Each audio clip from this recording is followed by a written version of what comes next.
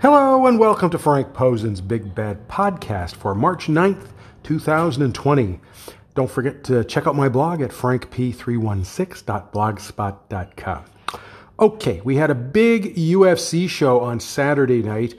Before I get into the match that we want to get into here, there was supposed to be a second women's match on this show with Emily Whitmire, and she missed weight, and then she got sick, so the match was canceled. Okay.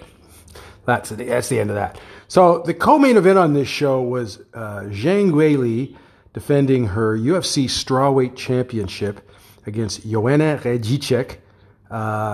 And, you know, this is likely going to be the match of the year for 2020. And it was even for the most part, okay? The big difference was Weili's power. You know, some will complain that statistically Joanna landed more punches, but you know what? It was marginal. They were pretty even, and Weili's punches were more damaging. I mean, just look at Joanna's forehead. I mean, she said afterwards that she almost passed out from the pain. I mean, any other fighter would have been knocked out. I mean, really, she should have been knocked out because Weili hit her hard, okay? Now, I scored the fight 49-46 for Weili. I gave Joanna round 3, and the other rounds were very close, but as I said, Weili's punches were more damaging. Okay, the judges scored it even going into round 5. It's a slight difference, but in the 4 rounds. But when going into round 5, they had it all even. Okay, they had it all even. And 2 of the judges scored round 5 for Weili, and the other scored it for Joanna. So that's why it was a split decision. So, you know, with a fight that close, a rematch might be in order. Dana White said that Weili's next fight will be at Madison Square Garden in November. The opponent could be the winner of the upcoming Rose Namajunas versus Jessica Andrade fight, or it could be a rematch with Joanna. That would be fine with me. Just first, so you know, Tatiana Suarez is still injured, so it won't be her. All right. Now, I think on my other podcast, the big topic in women's MMA, we're going to take a deep dive into this. Myself and Schwan Humes, we're going to take a deep dive into this fight and talk about some other things that I think are relevant to the fight, especially the use of on-screen statistics, you know, that the UFC runs during broadcast. That's something that it's a bit of a pet peeve of mine, okay? I'll save that for the other podcast because I think it's an issue that should be talked about. Okay, now we also had on Friday night, we had a Invicta show, which, as I said, for the most part, it was a bantamweight tournament, but the main event of, Yulia Stoliarenko versus Lisa Ferzosa crowned a new bantamweight champ. And Yulia likes to finish fights in the first round, so she got off to a very quick start, but when she wasn't able to get a finish, she slowed down a lot, and I mean, Lisa won the second round. The turning point of the fight was when Yulia busted Lisa open with a third round elbow. And the fight, in my opinion, okay, the fight should have been stopped at that point. I mean, she was just gushing. Okay, it was really bad. I don't think she could see, and I don't know why the doctor let it continue. All right, just stop the fight. You know, anyway, I thought Yulia won the other 2 rounds and won the fight 49-46. I mean, a big deal was made about using open scoring on this show. And as I've said all along, open scoring does not make inept judges competent, okay? If you want to know more about that, check out my last big topic in Women's MMA podcast. We talk all about that. Now, one of the judges scored the fight 49-46 for Lisa. I don't know what he was looking at, but that is why Yulia won by split decision. It should have been by unanimous decision, obviously.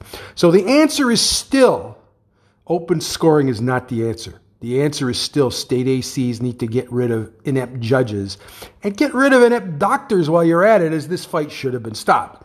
Okay, the other fight that was not part of the tournament was Kay Hansen winning dominantly by unanimous decision over Liana Perozin. Okay, this was at strawweight. So the rest of the show was the tournament. And, I just hate the one-round fights. I really do. And the final was 3 rounds. In that final, Tanisha Tennant beat Taylor Guardado by unanimous decision. And Tanisha used her height to employ the dreaded keep-away strategy. It's a strategy that can win fights at a lower level, but it tends to fail against better fighters who are willing to risk getting hit and be more aggressive. The fight was boring. Taylor admitted afterwards that she didn't listen to her coach/husband. I mean, she looked pretty good in the other fights. And you have to remember, this was her pro MMA debut and her first time in a cage since 2011. If she learns from this, she could have potential. Other than that, the one-round fights were dull, and I wish Invicta would stop doing them. Okay, now we also had last night WWE Elimination Chamber. I could not find video of the match and of the women's Elimination Chamber match, and I'm not planning to post it because I didn't like it very much. Okay, so basically what you had there is the crowning of Shayna Baszler as the toughest bitch in the WWE. And, that was the expected one. As I said when they announced this fight, okay, this Elimination Chamber match, it's a time waster. Okay? There was no reason for it. They were going to do this match anyway at the at WrestleMania with Shayna versus Becky Lynch. And there was even reports that Vince McMahon was not very happy with Shayna last Monday. But they've decided to go through with it anyway. I didn't like the match at all. They did nothing. I mean, they had in there Ruby Riott. It was Shayna. It was Asuka. It was Ruby Riott, Liv Morgan, Sarah Logan, and Natty. Okay? And if they were going to, if the idea was maybe to do something with the Ruby Riott angle with the other two, they didn't do it. Instead, what they did is they had Shayna come out. When she came out, she basically killed everybody. She took everybody out. She took out Sarah Logan, immediately took out Natty, and then she took out Liv Morgan. And then when Asuka came out, and now what happened with Asuka here proves to me, okay, that this sprained wrist was bullshit, okay? Because if she really wasn't cleared, she shouldn't have been in there, okay? So she didn't really suffer a sprained wrist. They did it so they could say, oh, she lost because she had a sprained wrist. What a bunch of dopes, okay? Part of the problem was you had Shayna dispatching of Sarah and Ruby. And Ruby's a really good wrestler and certainly should have been more competitive with Shayna. I don't think there's any question about that. Just ridiculous. She had him get rid of her so quickly that she was standing around. And then Liv came out, she got rid of her, and then she was standing around again. Well, what the hell are you guys doing? So I just didn't like that. Listen, it's not going to change anything. The match at WrestleMania with Shayna versus Becky is going to disappoint people because it's not going to be a 4-star match. It's going to be maybe about a 2-star match. They're just not capable of elevating it to that point. As for Asuka, obviously they're going to have the Kabuki Warriors defend the tag team titles at WrestleMania. The latest that I have heard is that it's going to be a 3-way with Alexa Bliss and Nikki Cross and Natty and Beth Phoenix. Okay. And, they do a lot of these kind of matches at WrestleMania because they want everybody on the show so everybody can get a WrestleMania bonus. So there you go. Okay. We have one new fight announcement. Actually, it's 2 fights on one show. Over the weekend, the UFC finally confirmed that UFC on ESPN 33 will air May 16th at the Pechanga Arena in San Diego. They had announced some matches for this show, but not the location or the date, not the location, okay? So there will be two women's flyweight matches on the show. Ariane Lipski will face Luana Carolina, and Courtney Casey will face Lara Procopio. Now, as you can see above, Ariane signed a new UFC contract, which she posted on Facebook.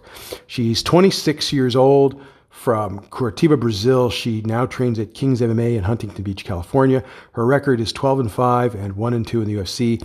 She's a former KSW champ, but she lost her first two UFC fights. She looked bewildered after that second loss to Molly McCann. It was by split decision.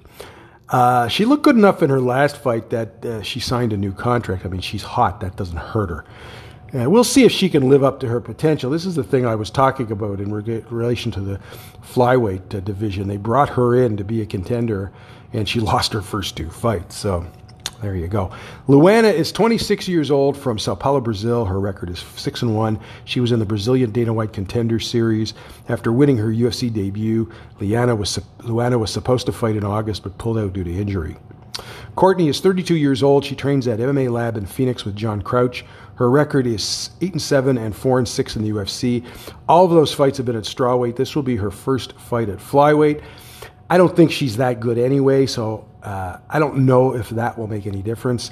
Lara is 24 years old from Rio de Janeiro, Brazil. She trains at Nova União. Her record is 6-1.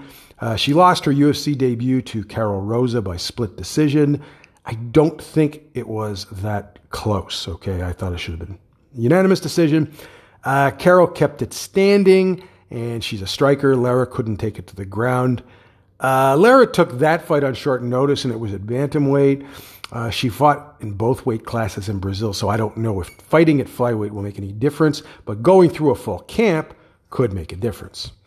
Okay, that's it for today. Again, to check out the video of that great fight from Saturday night, check out my blog at frankp316.blogspot.com.